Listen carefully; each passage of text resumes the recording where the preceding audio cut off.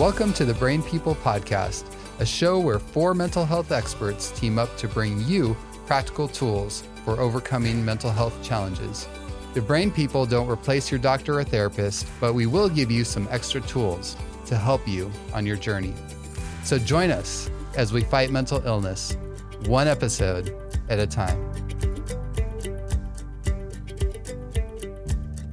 Hello and welcome to the Brain People Podcast. I'm Dr. Daniel Vinus. And I'm Amanda Anguish. I'm Jonathan Edens. And I'm Dr. Katie Elson. And together, we are the Brain People, real practicing mental health professionals, co-workers actually. We want to welcome back our regular listeners and welcome any first-time listeners as well. Our goal with this podcast is to provide you with practical tools for defeating depression and anxiety. We have now released, drumroll please, 10 episodes of the Brain People Podcast. Yay! So we wanted to do something really special. We wanted to hear from you, our listeners, and field some questions that you have submitted. It could be about something you heard on the show or something else entirely, like something going on in your life. To submit a question for our next Q&A episode, you can go to our website at thebrainpeoplepodcast.com or call and leave a voicemail at 530-388-5111. Again, that is 530-388-5111. So let's jump right into our first question. And for all of you listeners, this is going to be really exciting because you have the opportunity to not just hear one expert's opinion on these questions, but 4. And so let's get, first of all, to Keitha's question. So Keitha asks, I experience a lot of fear and anxiety. How can I leave my house to go out in public when I'm so afraid? It's a good question, Keitha. So, Brain People, what do you think? How can Keitha get out of her house, even with fear and anxiety? Well, I think already there's a part of the answer in the question. I think you recognize that you need to get out. And for our approach with therapy, it's called exposure therapy, recognizing that the fear that you have, what continues that fear to perpetuate and keeps it alive is by avoiding the very thing that can be beneficial to you. So one step would be getting out. Absolutely. And it's interesting because if we're not even aware and willing to look at what is actually going on, then we can't overcome it. And I agree that the first step to actually overcoming fear is to look it straight in the face. Yeah, and it's also helpful to recognize too that fear is usually associated with some kind of trigger, things that we normally do. We have something bad happen, quote unquote, bad happen with that. And so then that's why we fear it. But it's also important to realize as many times as we might feel fear in that situation, how many times are we not reinforcing that fear by getting out and meeting people who are actually kind, loving, considerate, and that sort of thing. And when we focus on that, that's what keeps us from reinforcing the fear too. So with that exposure, celebrate those moments when you meet the people that don't help you be fearful again. It's a good point because that actually reinforces the more positive aspect rather than just focusing on the negative. Because the more we focus on what makes us fearful, guess what? That's going to increase the fear and cause even more problems. And we can start to even make a mountain out of a molehill. And I just want to add to that quickly, Amanda, when you mentioned the trigger, is that trigger also leads to thoughts about what might happen again. So sometimes that's based off of past experiences, but also those thoughts are often exaggerated or distorted, tweaked in some ways that's not actually matching reality. So looking at your thoughts and asking, is it truthful, right? If I'm saying, oh, I'm going to die if I go and I do something, there's a risk, but am I overestimating that risk and then changing that? There was a study that took a number of people that had been diagnosed with generalized anxiety disorder, and I don't remember the exact patient population size, but it was hundreds of individuals, and they had them make predictions about the future that they were most anxious about, and then they waited, I think it was about a year or something like that, came back and then had them basically admit, how often these things actually happened. And so I think it was 93% of the cases, those things didn't actually happen. Mm-hmm. And then in another 6%, those things happened, but they were far easier to overcome than what the people actually predicted. And so it was really only in 1% of this particular study where patients had to deal with the thing that they were afraid of. And all of them got through it. Right? And then even when they had to deal with it, they were better equipped than they thought they would exactly. be. And that's typically what I've seen over and over again, not only in my patients' lives, but also even in my own life too. If I waste my time and energy focusing on the what ifs and trying to solve problems that don't even exist, then it actually becomes a major energy drain in my life. On the other hand, if I just take it one step at a time, somehow I have the ability to deal with whatever comes up for that day. And, one thing that I've recognized too is that a lot of that is related to the circumstances going on in my life in that moment. In other words, a lot of times I actually have resources that I'm maybe not thinking about when I'm thinking about what I'm afraid of, available to me when I'm actually facing the fear. Mm-hmm. And that can include human resources. In other words, oftentimes, like when we are fearful about something, we forget like, hey, maybe I could call a friend, or maybe even a therapist could kind of help come alongside me and help me face this fear. Because once we face fears and do it successfully, even if it's with somebody and we're kind of using that as a crutch, that then makes it easier in the future to repeat the same. Mm-hmm. But when we're trying to do it all by ourselves and then, we maybe fail, that can, of course, be somewhat feel defeating and almost re-traumatizing. And so we do want to set the stage for success. And I think that's a really important element. Mm-hmm. Good thoughts. Any other thoughts on how to experience or how to overcome that fear and anxiety when we're trying to leave the house if we have those feelings of panic?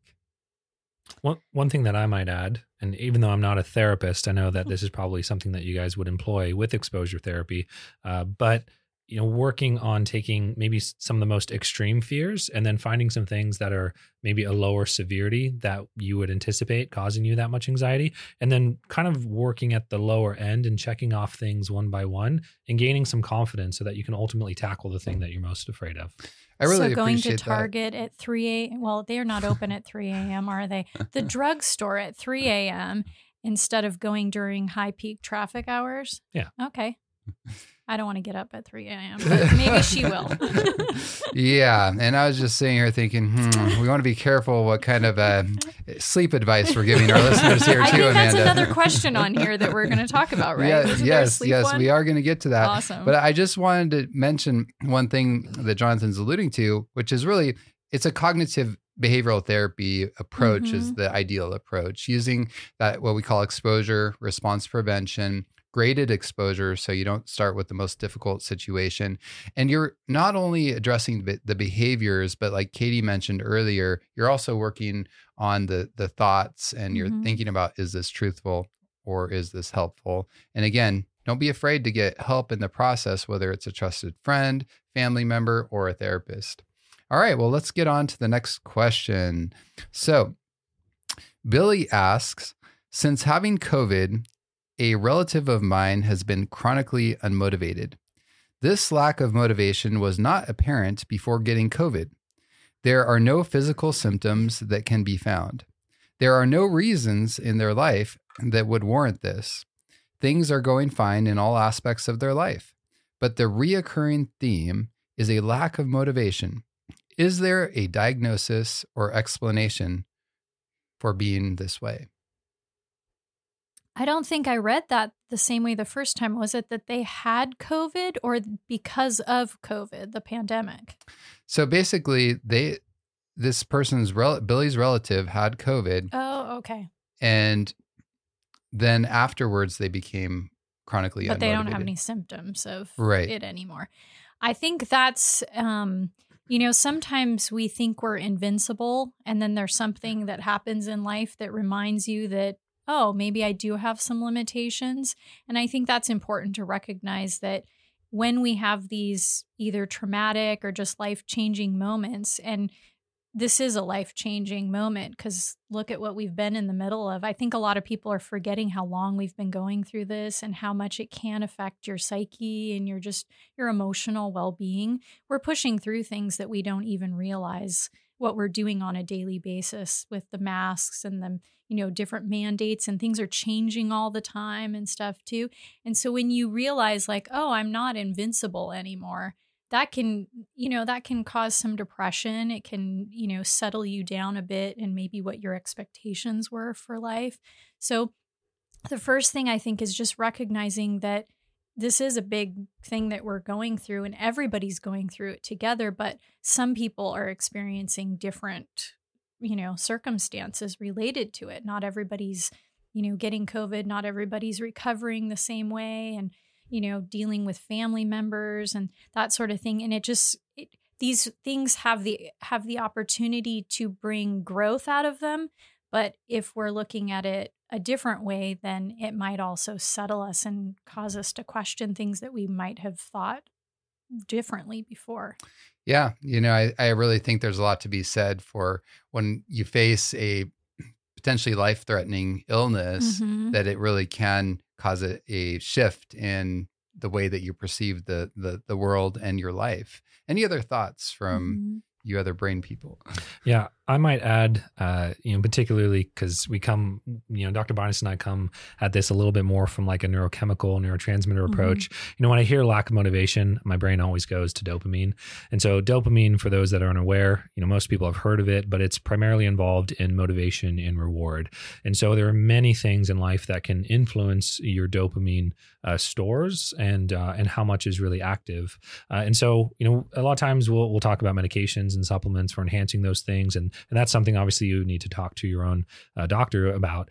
But there are also things that you might be doing in your life that can, like habits that you might be engaged with, that can also have a significant impact and impairment on your dopamine stores. So if you're engaging in really highly stimulating, really instant gratification type rewards, so, maybe in this example, the individual, when they got COVID, it sort of stopped their momentum. And then all of a sudden they're having difficulty getting that back. And while in that state, they developed a lot of bad habits, and those bad habits are keeping them from being motivated at things that they used to not be motivated on. So it would take a little bit more of a deep dive into looking at how they're spending their day to day, what is, taking their attention, and how we can sort of redirect that. Mm-hmm. Absolutely.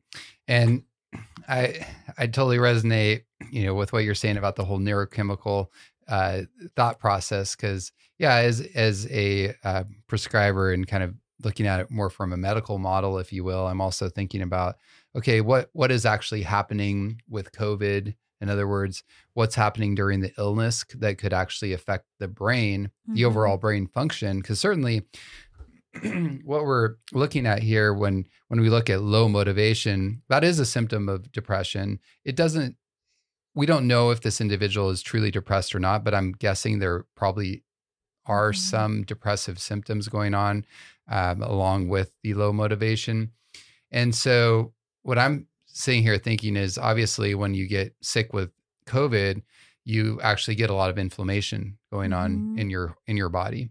And, it really can affect the blood flow to the nerve cells, the nourishment of the nerve cells. And in recent weeks and months, there's more and more being talked about what we call long haulers syndrome or long haulers symptoms. In other words, people are getting not only physical, but cognitive and mental health symptoms that are occurring over the course of weeks and months following COVID.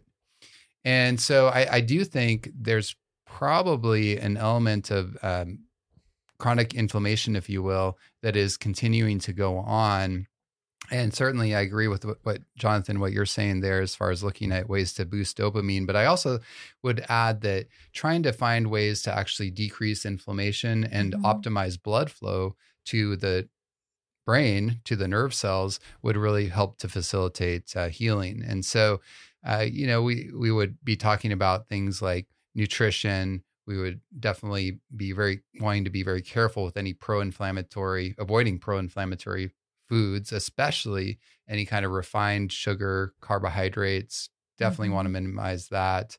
Also, really trying to get pro-inflammatory or I should say anti-inflammatory foods, and even potentially supplements like maybe curcumin and other supplements that might be able to kind of bring down some inflammation, as well as really getting, and I say mild to moderate exercise, because you want to be careful after COVID not to overexert, especially because there is, the possibility of that you might even have a little bit of cardiac myopathy. And so you definitely don't want to overexert yourself right after recovering from COVID, but getting a little bit of, at the very least, walking to get that circulation going.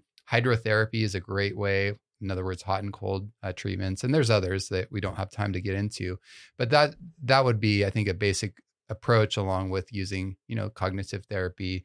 So you really want to use a holistic approach to try to recover. Yeah. And I just thought of something else too that I'm glad I didn't forget, because I think this is so important, is that when people have COVID, especially if they wind up in the hospital, there's a lot of isolation involved too. And so not just because of COVID, but even before COVID, loneliness was a huge issue in our country and even in the world. In the UK, they instated a new position, Director of Loneliness, in their parliament.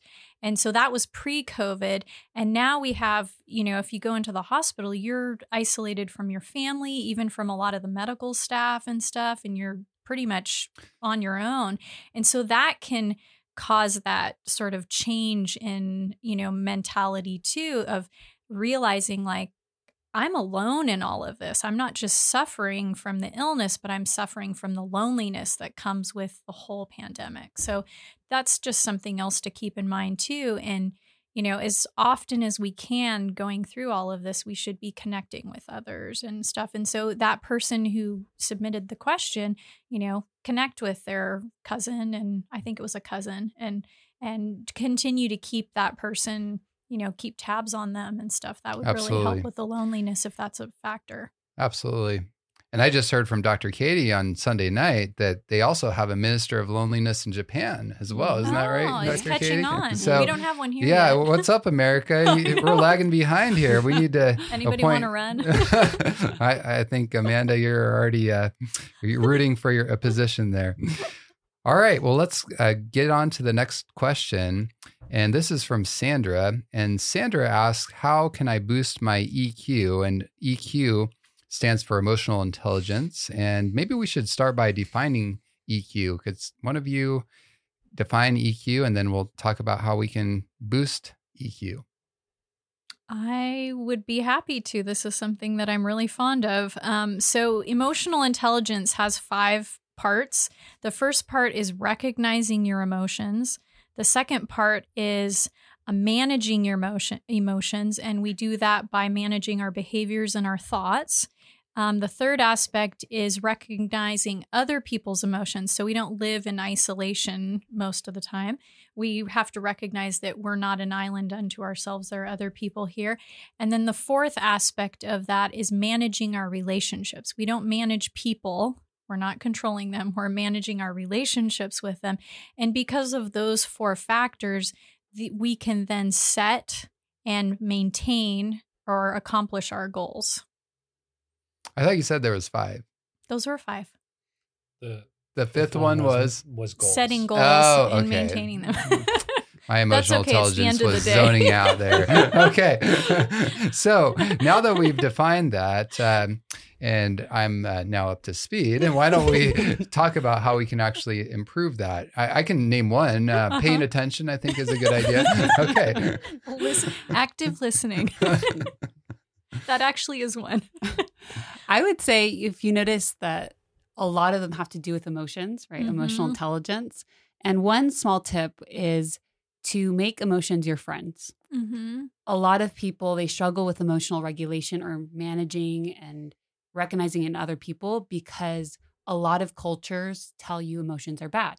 Mm-hmm. So if you have that mentality in the first place, you can't even listen to your emotions, you can't even identify them, and then you can't manage them.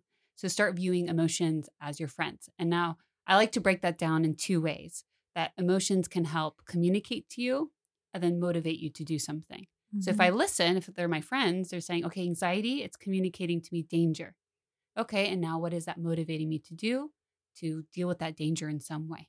And so listening and making emotions your friends. Mm-hmm. Yeah, I really like that because I think typically we think of emotions as kind of being in two buckets. Like one is good emotions and the other bucket is bad emotions. But what I hear you saying is that even feelings like anxiety and anger and some of these other emotions that we typically think of as quote unquote bad emotions are not necessarily bad. It's more recognizing them and then dealing with them appropriately Mm-hmm. rather than allowing them to kind of control us or make us do things that are inappropriate. Yeah. I like to whittle all those 5 down to 2 actually. And the first one is when I recognize my emotions and I manage them. That's called intrapersonal boundaries. Mhm. I'm having good, healthy boundaries with myself. And then the second part is, recognizing other people's emotions and managing my relationships with them. That's interpersonal boundaries. So my relationship with them.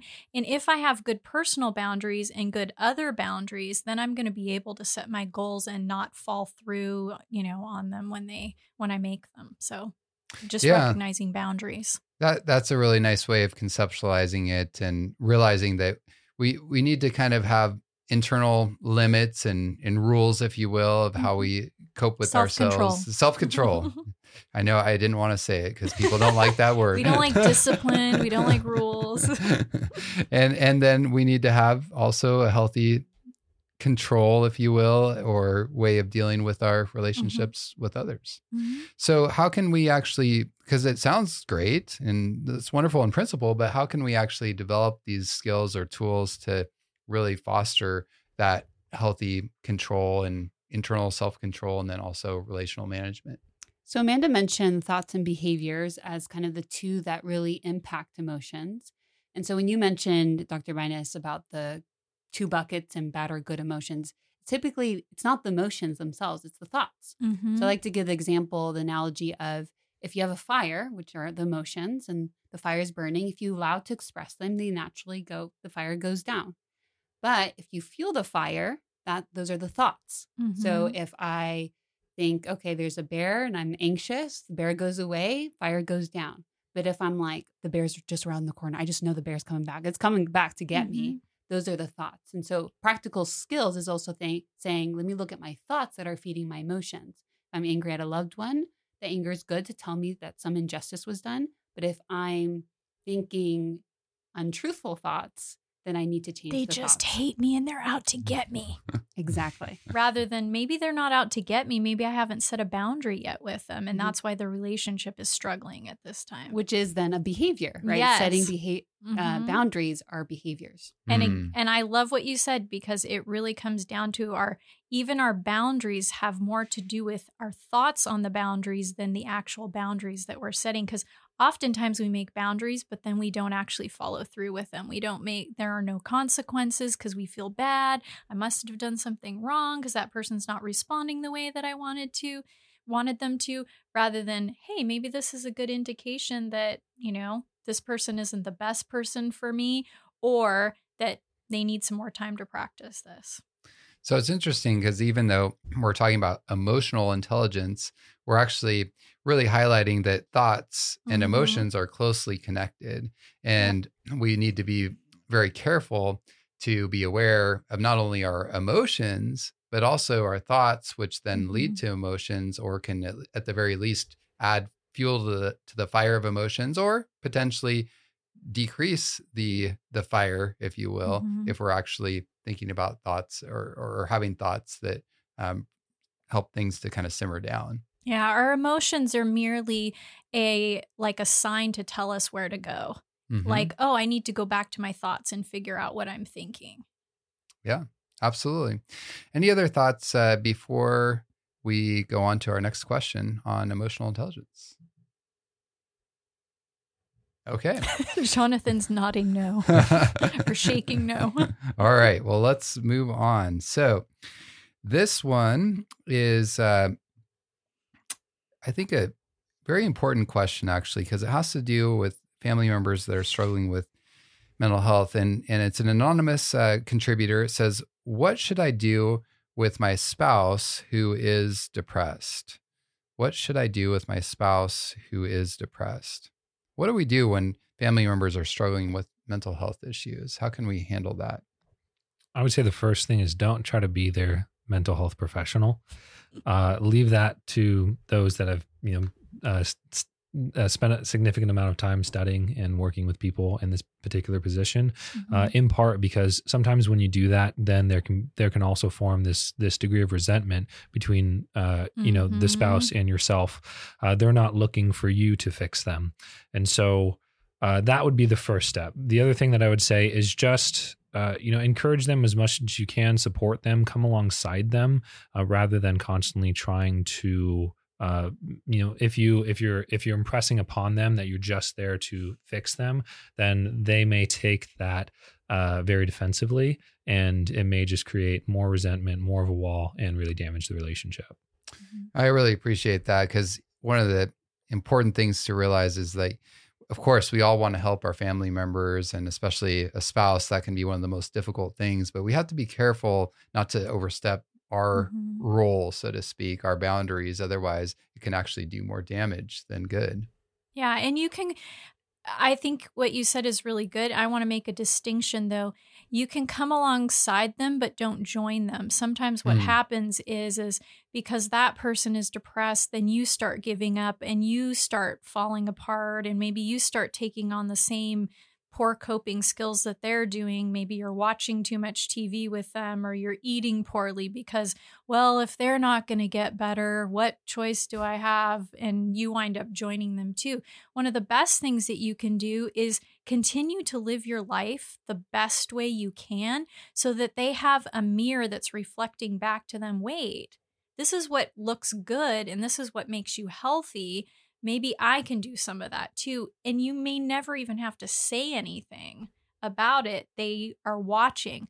But if you join them in it, if you go and become just like them, then now you have two people that are suffering. So don't think that the best way to help them is to be empathetic so much so that you're actually in it with them.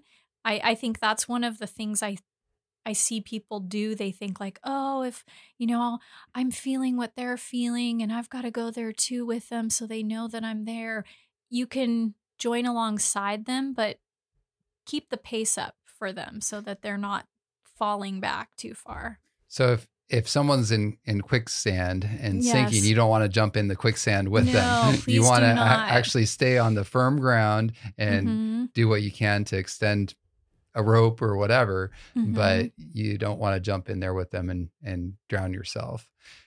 So, we're definitely talking about things you want to be careful not to do. And Amanda, I think you mentioned some things that we could start doing, but any other thoughts of things that we actually can do if we have a close family member that is struggling with depression?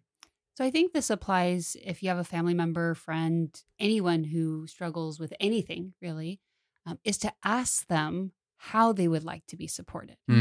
So we often jump into fix-it mode, as Jonathan was saying, and what people most want is you. They want you, they want your presence, and the best way to communicate that is to ask them, how's it that you would like to be supported? I notice that you're feeling this way. What can I do to help? If you're feeling down, ask your spouse, how do you want to be supported? Now, one thing that I will mention specifically for depression, especially for a spouse, is if there's ever a time when there's more concern, for example, suicidal thoughts, that's where you might say, yes, I respect your boundaries, but at the same time, this supersedes your boundaries. Yeah. So sometimes people say, no, I want to be left alone. I want to be left alone. I even know parents who will take the door off of their child's room. And yeah, you might say, oh, no, you have to respect them. But there comes a point where it's so concerning that might go beyond the level of quote unquote respect. It's a different type of respect and love and care. Yeah. That's And right. there's a certain kind of thinking that comes with depression that's not to be,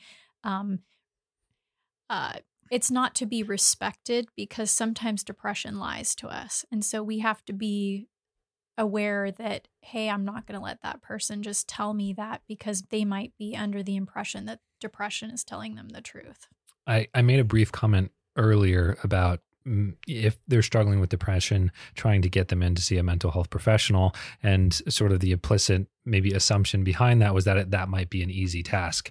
I recognize that in a lot of cases, particularly men, are not necessarily interested in getting help for these types of things. So one tip that I found for spouses that have been or family members or friends or whatnot that have had individuals suffering with mental health disorders that are resistant to seeking professional treatment is to frame it in a way that's going to be more motivating for them. So, for example, a lot of these individuals might be more inclined to say work on their sleep, right? Or work on their panic attacks or something along those lines. And that gets them in the door, right? And then you can start kind of addressing maybe these things that in their mind are maybe a little bit more stigmatized when they've actually gotten their foot in the door. And also just one. That's how I get people in the door. Just come to the first one. Yeah. Because a lot of times it's the image and the thoughts that they have about therapy or about seeing a provider. Just come. You notice that we're friendly people, right? We smile, we don't bite. And then it's like, wow, I actually have this space that I could talk to someone, that they're not trying to fix me per se. And they actually enjoy. I don't think I've ever had a client that was like, oh no, this is horrible, I'm not coming back. And so just one, tell your spouse, just do me the favor, come once. And then, you can make a decision then. Absolutely.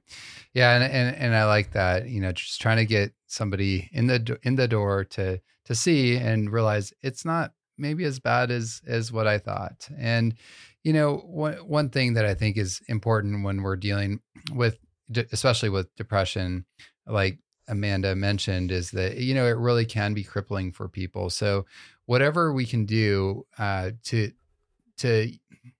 it sounds manipulative, but we want to use the leverage that we have in relationships to make sure we're not enabling. In other words, we don't want to make it easy for somebody just to stay, in bed all day and just take care of them because that's their choice. And so I'm just going to support them. We want to actually do whatever we can to be kind, but also to be firm and say, well, you know what, if it's child, for example, it's like, okay, there's certain expectations that everyone in this house has as part of a family member here. And we understand that if someone has a disability or health issue, that we're not going to always have that level of expectations. But if you do have a health issue, then at the very least, we expect you to be getting help for that so that you can get better and make progress. We cannot allow you to live here and just not do anything, because that would actually be unkind from our side. So I think having those boundaries and having those discussions, even though it can be difficult and sometimes it can feel really mean to the person that is receiving the boundary, it's actually the most loving thing to do. Yes. And I'm so glad you brought that up, because so often we think like we have to nag somebody. And I think you guys have all talked in different ways about this, not just about getting in therapy, but you can actually motivate people to do things without saying, get in here and do this right now. I'm sick and tired of you being in bed all day. You can say, hey, I've got a bunch of stuff that I'm trying to take care of. Would you mind going to the store and just picking up this right now? It would really help me out, or something. That way you're getting them out of the house. They're doing something. They think they're helping you, which is much better to hear than there's a problem with me and I have to do something about it. and then you're getting the help that you need. So just find those little ways where that person can contribute to, the family or the household without starting with the nagging. You can use that later when those things don't work, but start with the, just gentle sort of like, hey, I could really use some help with this. Would you mind emptying the dishwasher? Or, isn't the bathroom looking kind of messy? Like, would you mind, just putting the Good towels luck, in the Amanda. I don't know. That Cross sounds the like it's a line little Or too much. no towels in the laundry. Okay, that one. Well, we have several other questions, but I think we've spent quite a bit of time going over these very important ones, and we're going to get to more questions in the future. And so we'll go ahead and wrap it up for today. But I really want to remind our listeners that if you have questions, please submit them, and we will definitely have more Q&A episodes in the future. And we want you to, of course, stay tuned and listen to the answers of those questions. And I just really want to say thank you so much for joining us today. And thank you to all my fellow brain people here. And as always, if there's only one thing you take away from today's show, remember this: if mental illness is a whole person problem, then it must have a whole person solution. I'm Dr. Daniel Binus. I'm Amanda. And I'm Jonathan. And I'm Dr. Katie Elson. And you've been listening to The Brain People Podcast.